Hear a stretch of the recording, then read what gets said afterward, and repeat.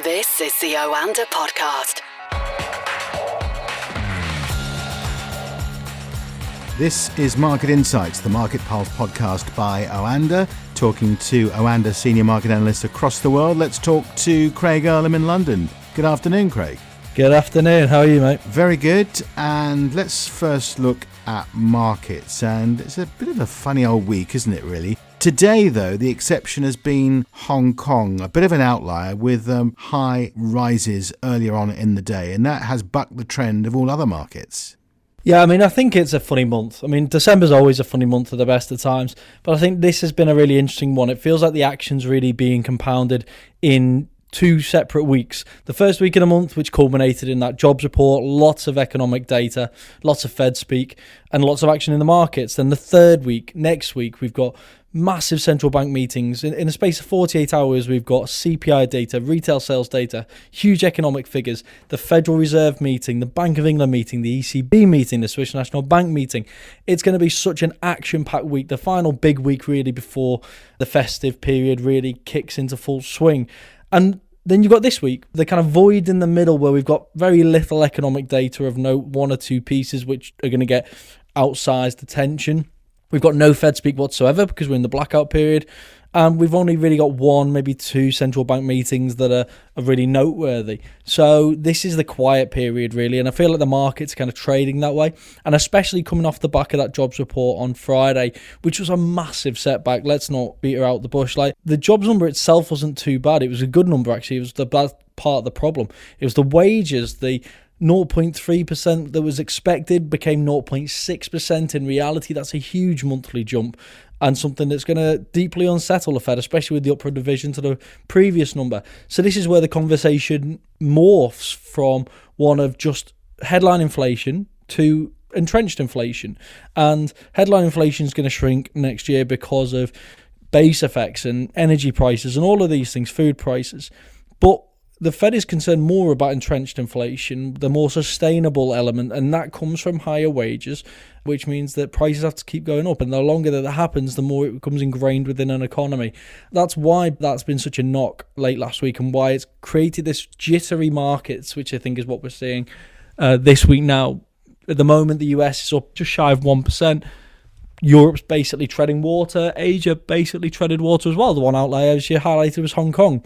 A loosening of certain COVID restrictions, mask wearing, that's had a really positive impact. But interestingly, and we've seen the same with China, really, over the course of the last few weeks, when we've seen these rumours circulating about loosening COVID restrictions, it's a real positive for the economy and the economic prospects. But the impact has been really domestic. Like I say, Hong Kong is the outlier. Everywhere else, there hasn't really been an impact. So it's not really something that's kind of the rising tide lifts all boats type deal. It's very much unique just to Hong Kong in this case, or the last few weeks we've seen the Shanghai Composite and the Hang Seng benefit from loosening Chinese restrictions. Like I said, which I find interesting. I think it partly reflects the fact that this is mostly a domestic issue, but I think it also reflects the fact that the mood more globally is a little bit more dour, and therefore it's not really helping to offset some of the negative sentiment that's come from some of the bigger economic data releases like the trade data from China and the prospect of more tightening, and the fact that these are markets which are now factoring in recessions all around the world. It seems at this point in time the 210 yields on the US curve are inverted now to a point. Now, given that this is when the 210 inverts, which means that the 2-year yield is higher than the 10, that's typically a recession indicator of an impending recession. But now they're more inverted than they've been really now for the last 40 years. So we're talking about a very steep inversion here. The market's really pricing in a recession, and potentially a heavy recession at that. And how did markets view yesterday's 50 basis point rise from the Bank of Canada in their rates to 4.25%? Is this the last of those big sizable rises, do you think?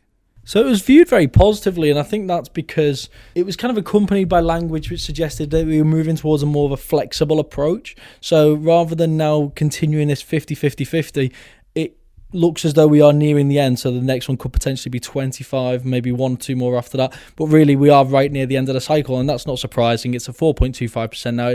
They've hiked extremely aggressively to this point, and now it does seem like the end is in sight. There is light at the end of the tunnel. So the markets took that language, that more dovish language, really positively, but it's one of many central banks now that seems to be heading that way. The RBA is now hiking by 25 basis points. The RBI, in obviously the Reserve Bank of India, may have just done its last rate hike this week at 35 basis points, and the US seems to be heading that way. Also, even the ECB and the Bank of England may be lowering their pace of tightening next week, indicating moving towards the end of their cycles also. So there is that little bit of relief that came on the back of that, but ultimately the focus now in the markets is maybe less on the fact that we are seeing a slow pace, because that's now been priced in. It's more about the terminal rate, when that's going to come and how high that's going to be, and therefore how economically damaging that is going to be ultimately for the economy. Looking at the latest oil numbers, Craig, Brent crude and WTI both up. WTI up 2% rather than 0.75 for Brent crude. Interesting that the price of WTI has risen much more proportionately than Brent crude. Why is that? It's hard to say always. I mean, we're talking about 2% versus 0.75%. These differences sometimes materialise, but there has been reports today of an oil pipeline in the US, which there was an outage on, the Keystone Oil Pipeline, which is a major pipeline carrying more than 600,000 barrels a day from Canada to the US. So that could have potentially led to WTI spiking, the fears of prolonged outages and therefore restrictions to the amount of crude output in the US.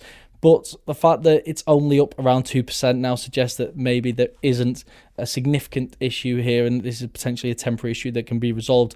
Otherwise, you would expect maybe there to be a bit more of a reaction in the markets. I mean, we may find out more information relating to that in the coming days, which suggests otherwise we could see a bit more of a reaction. But the fact that it's only 2% suggests that it may be relating to that. It's one of those weeks where, because there isn't much happening, you can look for narrative where there may literally not be any in order to try and justify some of the moves that we're seeing. It may be a relation to this pipeline. It may not be a relation to this pipeline. More broadly speaking, oil prices are quite low at this point in time. We have seen them dip on the back of the OPEC plus holding steady last weekend on the Russian oil price cap, which doesn't seem to have been viewed as being that damaging to the markets, if at all. And the fact that we are seeing that weaker trade data from China suggesting we're seeing a domestic and a global slowdown on the trade front.